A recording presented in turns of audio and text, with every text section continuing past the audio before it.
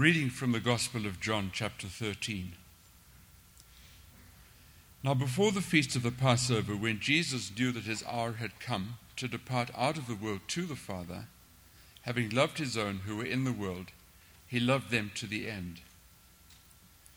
During supper, when the devil had already put into the heart of Judas Iscariot, Simon's son, to betray him, Jesus, knowing that the Father had given all things into his hands, and that he had come from God and was going back to God, rose from supper.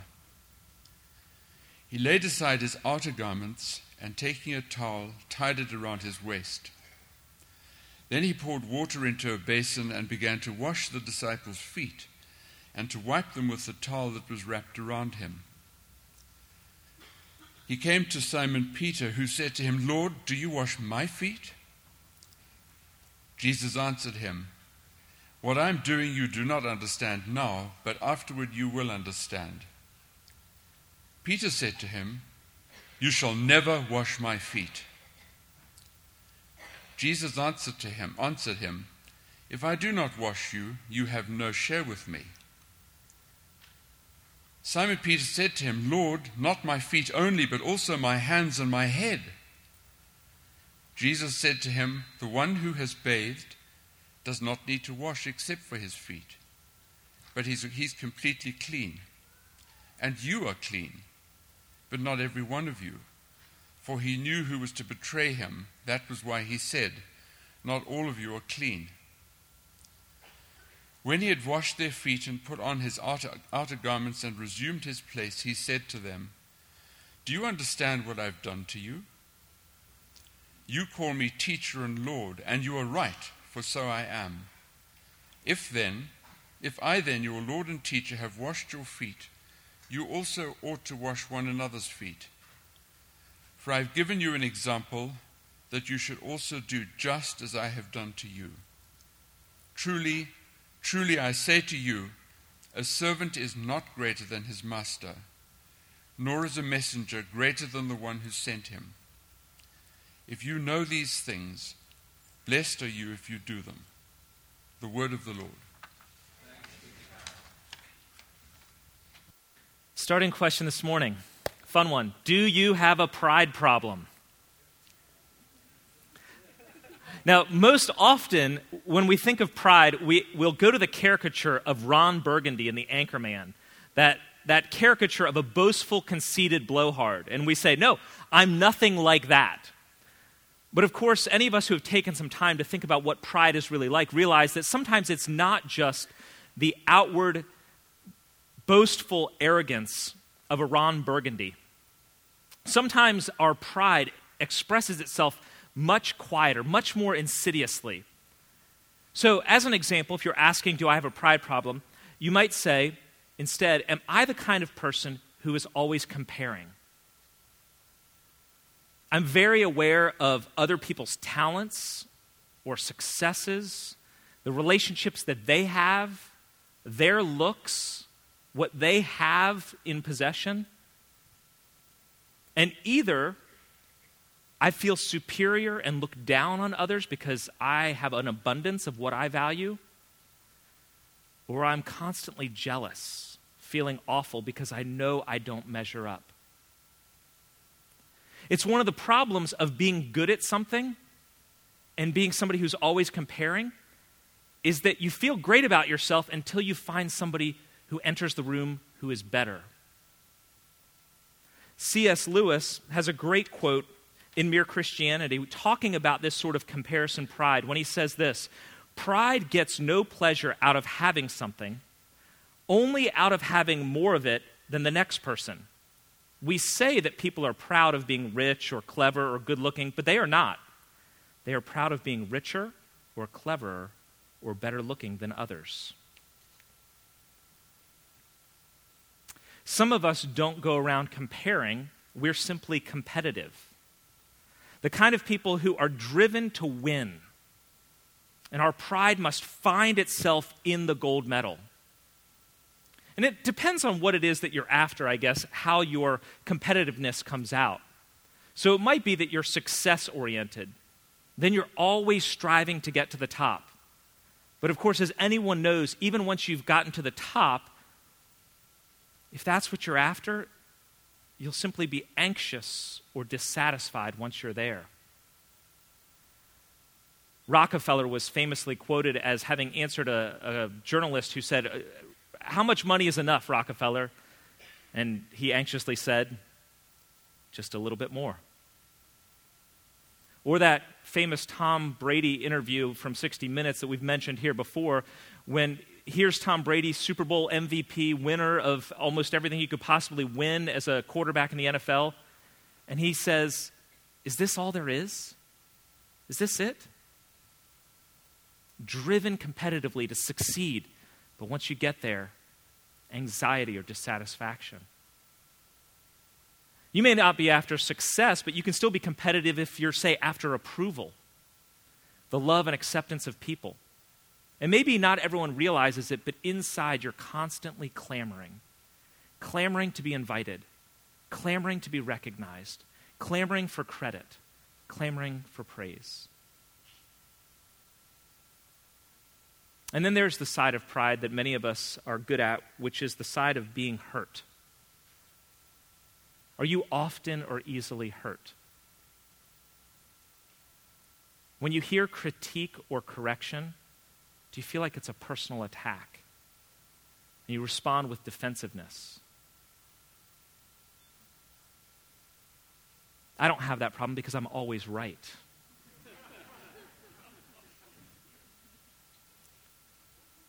So when I'm defending, it's really just proving the truth. Some of us are easily hurt and offended, and so we assume that somebody is out to intentionally get us. We see and keep records of tallies of slights and being overlooked and records of wrongs.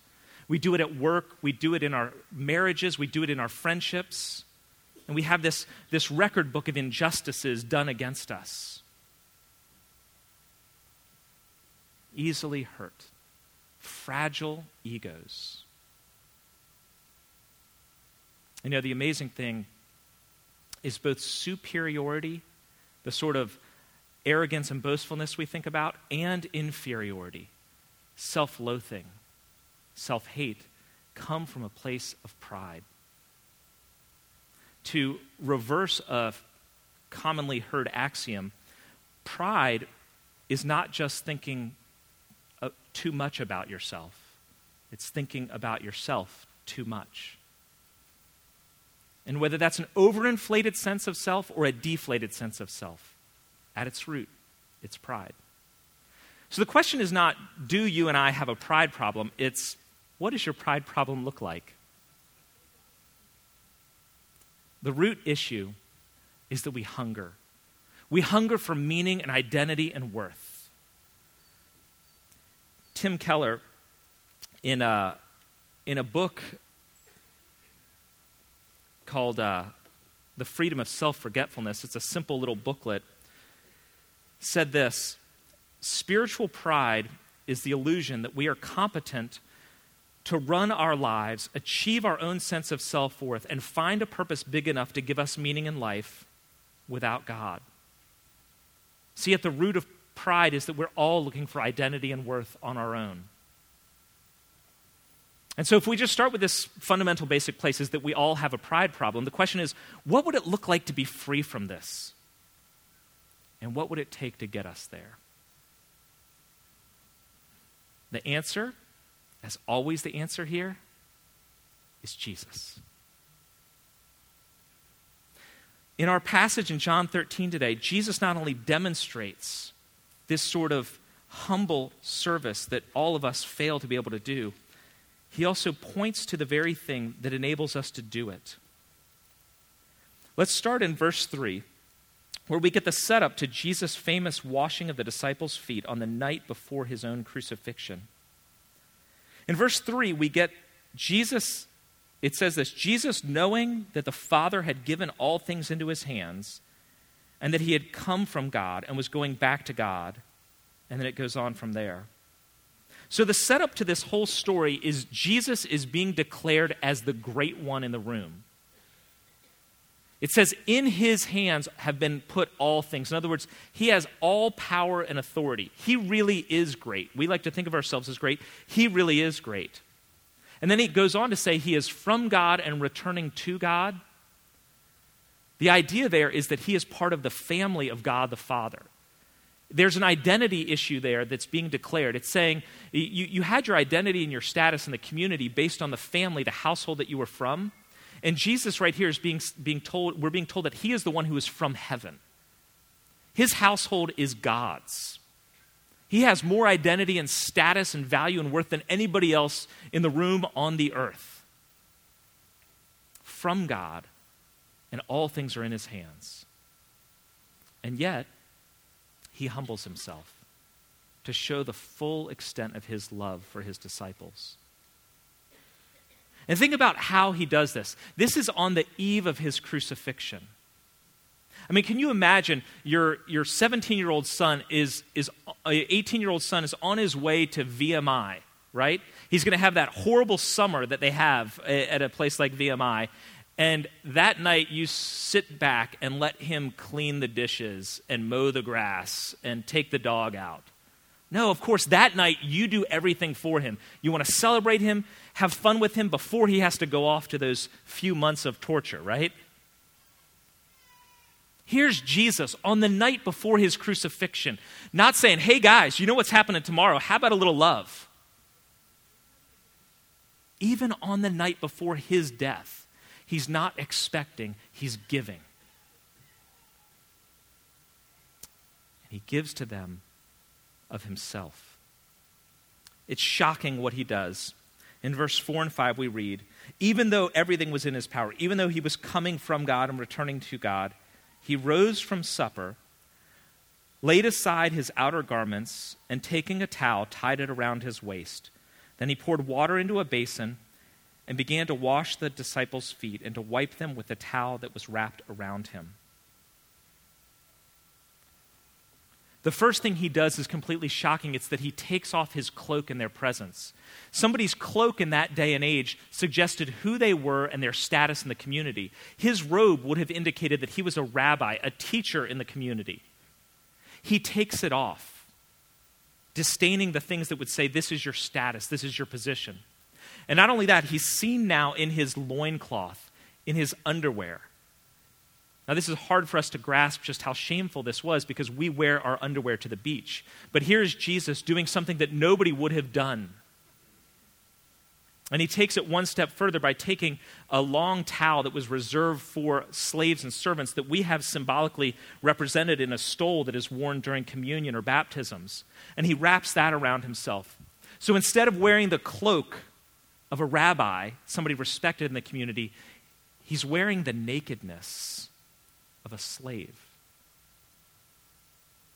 The society looked down on slaves. They wore nothing, essentially, so that they would be disdained.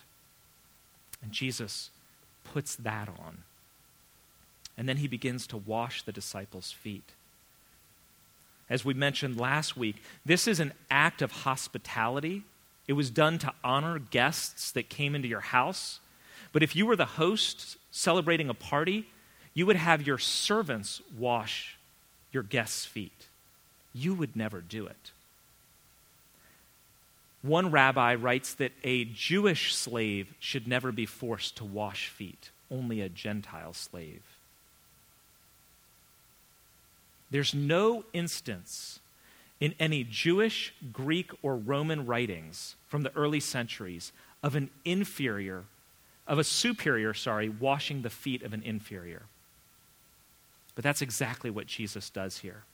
Jesus shames himself to honor his social inferiors, showing them sacrificial love on the night before his death. And then he calls the disciples to do the same. We read in verse 14, "If I then, your Lord and teacher, have washed your feet, you also ought to wash one another's feet. Now, he's not talking literally about go around washing each other's feet, although that could have been part of what they did. He meant it symbolically, that this should typify your entire life and the way you interact with one another. He's calling the disciples, like he's calling all of us, to the kind of countercultural humility and servanthood that was never going to be accepted in that day and age.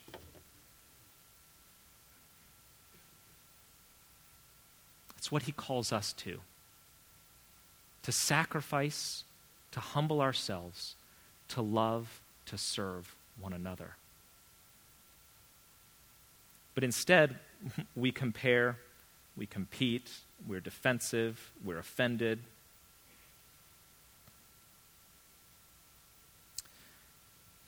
Elsewhere in this book, The Freedom of Self-Forgetfulness, Tim Keller, commenting or paraphrasing Danish philosopher Søren Kierkegaard, writes, "Sin is the despairing refusal to find your deepest identity in your relationship and service to God.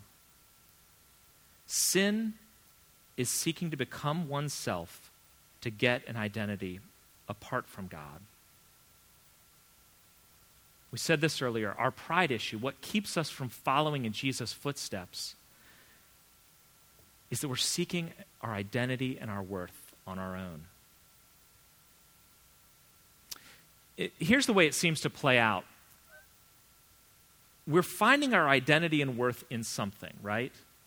And very often we're giving all that authority to other people. So we go around trying to find our identity and worth in other people's opinions. And when we do that, we have to build a resume of how great we are. When I was in 9th grade, I was determined to go to one of the military academies. And if you're going to one of the military academies, I learned early on, you have to have a great application. That's not just good grades. That's good test scores. That's sports that you're playing on the field, not just on the team. You have to be a part of clubs and have leadership in those clubs. Your entire life for 3 to 4 years has to be built towards getting the connections and the resume that will get you into an academy. And I found myself in those early years of high school simply building an application.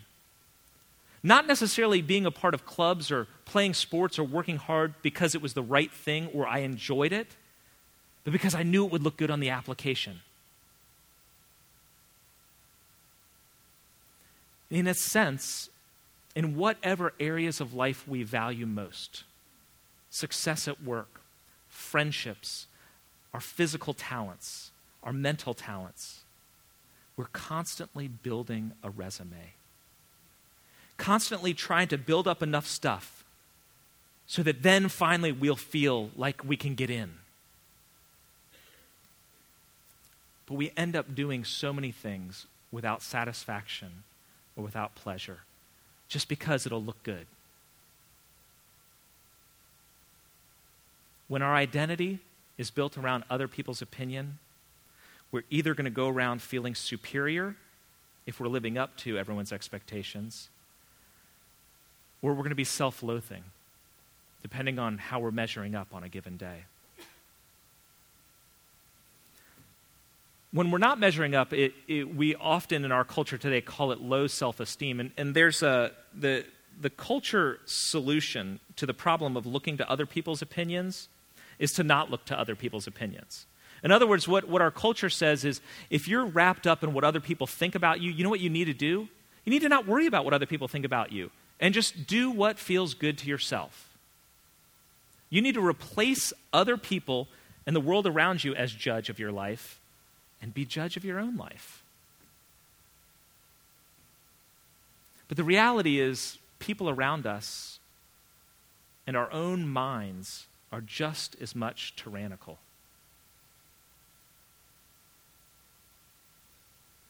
In a world, in a culture filled with radical individualism, when you add in the goal of self-esteem, what you get is narcissism. When the framework is do whatever you want, you are judge of yourself.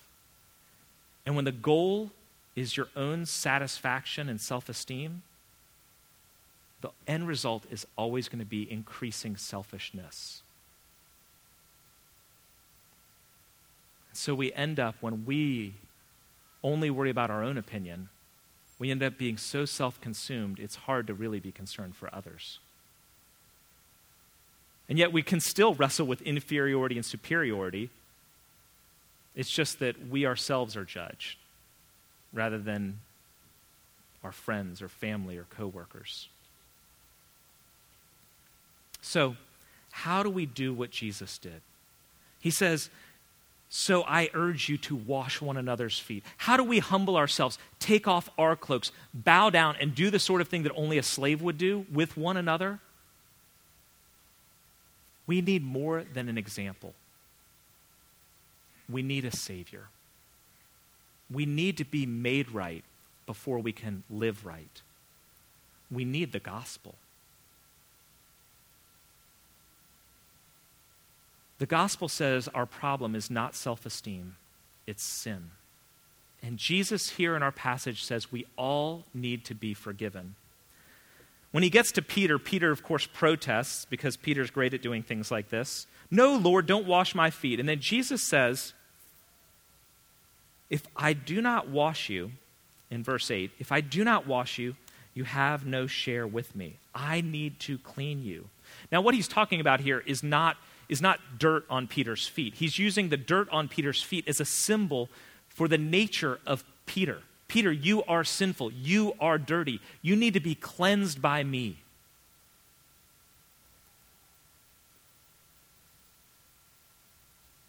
Or you have no part of me.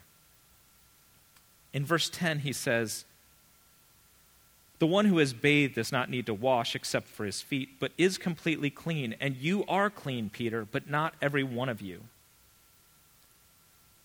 Here he's saying you need to be cleaned by me. And if I've cleansed you, you are clean. Though not every one of you. And he's talking about Judas here. And I want us to think for a second what Jesus is saying and what Jesus is not saying. What he's not saying is Judas is bad, but you, Peter, are good.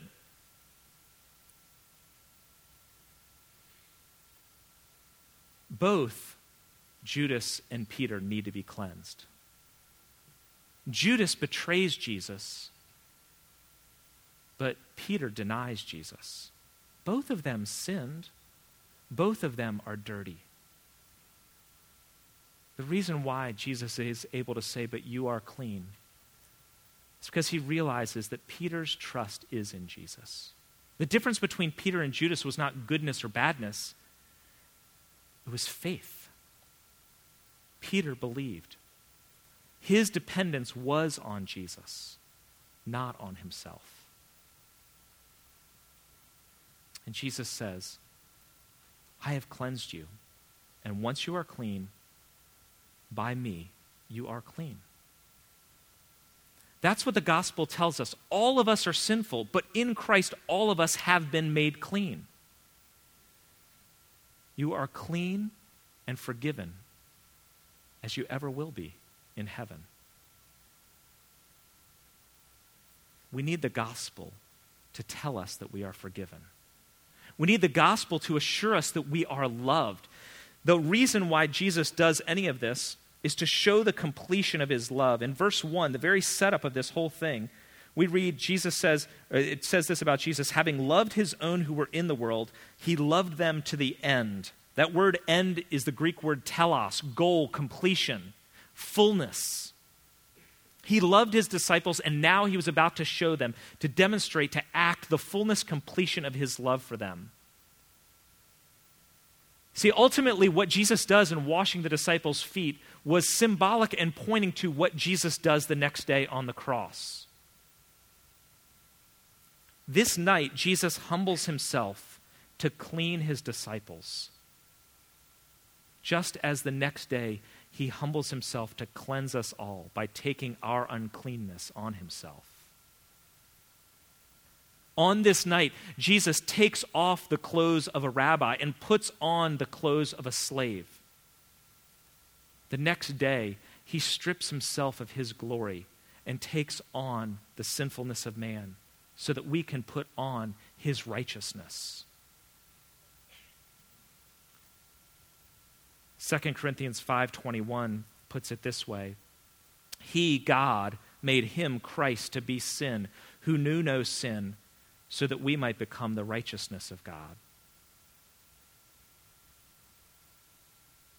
On that night, as he's washing the disciples' feet, he gives up his honor and glory, shaming himself to honor his disciples, just as on the next day he gives up all his glory and deals with the ultimate shame and disgrace so that we might be brought into his glory.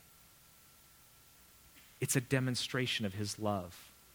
That's why in John 3:16 it says, "For God so loved the world that he gave his only Son, that whoever believes in him should not perish but have eternal life." The humility, sacrifice, and love demonstrated in that foot washing points to and anticipates what Jesus does on the cross. That night, as he's taking off his clothes and washing the disciples' feet, he's dealing with social shame in order to honor the disciples. The next day, he deals with physical and spiritual suffering and shame and death in order to bring us all into the arms of his loving embrace. The gospel tells us we have been forgiven, that we are loved, which means we can finally be set free. We can finally be set free from the tyranny of other people's opinions and from the tyranny of my own opinions of myself. You know, when you really grasp the gospel, that you are sinful but forgiven, that God has loved you greater than you deserve, it is entirely freeing because your identity and worth are fixed in what God has done for you in Jesus Christ.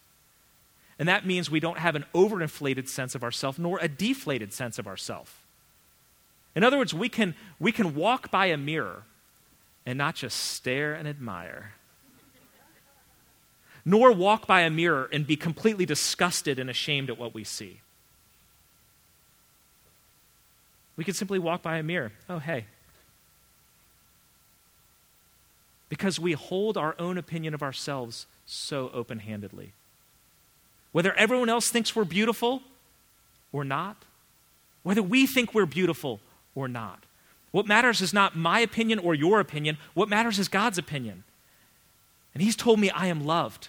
I am forgiven. My identity is secure. My worth and value are immense.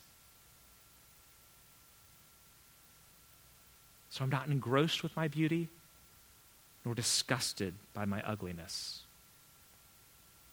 When the only opinion that matters has declared you loved and forgiven, then you're not going to be destroyed by your failures, nor overly proud of your successes.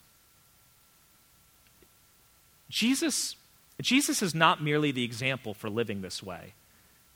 Hey, go and try to be really good about taking off your greatness and washing other people's feet. Jesus is not just the example, he's the only source of this sort of life.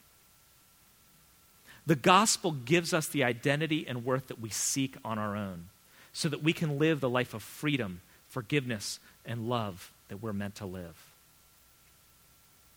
What would it look like to live into this sort of gospel-driven, gospel-filled humility? Well, we'd be the sort of people who don't need credit or recognition. We'd be able to rejoice when other people succeed. Nothing would be beneath us. Nobody would be beneath us. We would be willing to serve and give and love without expecting return.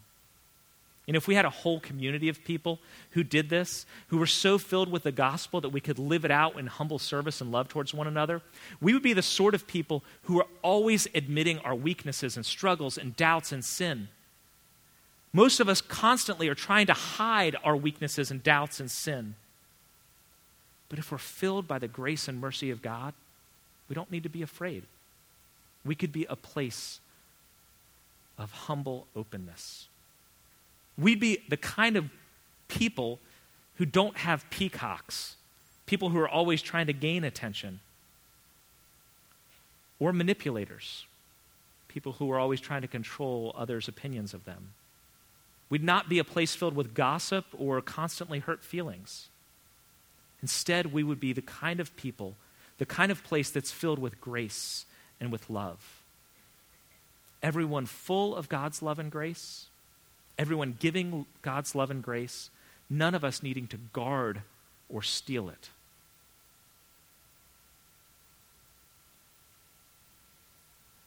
A friend of mine grew up in a home with 3 boys, I think about a year apart. And he said when they were all teenagers, his mom had a hard time keeping food on the table. But they had one of these rules, which was this: the boys were not allowed to go for seconds until dad was completely finished. So every night, mom made 2 whole chickens. Dad was the slowest eater around. But as soon as he was done and set his forks down, fork and knife, and he said, "I'm finished," the boys would go after the 2 chickens that were left like hungry dogs. When you're starving and can't get enough to eat, you will be ravenous, fighting for your share. In contrast, when I have Thanksgiving dinner, there's usually so much food that I've filled my plate to a rounding mound. And when I finish that plate, I've gone for seconds. And you know, if my cousin or my uncle walked in late, I wouldn't be stabbing at their fingers with a fork because I'm so full, I want them to have some of the food.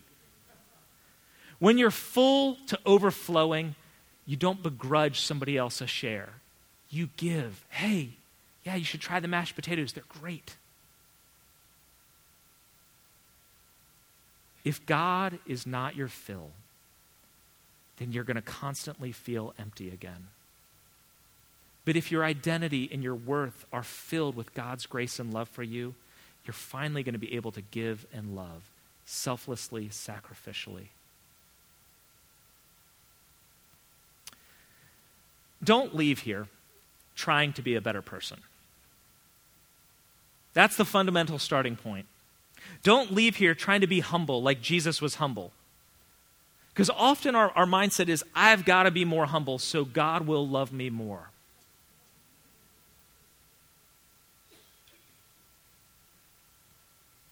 God loves you enough to die for you. Let that humble you. In order to be truly humble, you need to believe something is greater than you. The place to go to find this sort of identity is the place of ultimate humility, the cross. We cannot follow Christ's example and wash one another's feet until we've received Christ's gift to us on the cross. In other words, the place to find life-giving humility, selfless love for one another, the destruction of our pride, is at feet. At the foot of the cross, specifically. And so we go there again and again and again to get filled up and to live. Let's pray.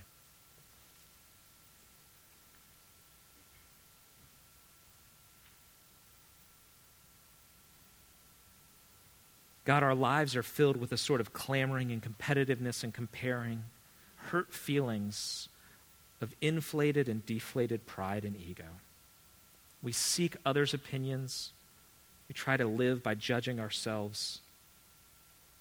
What we really need is the grace and mercy and love of the one who gave up everything for us.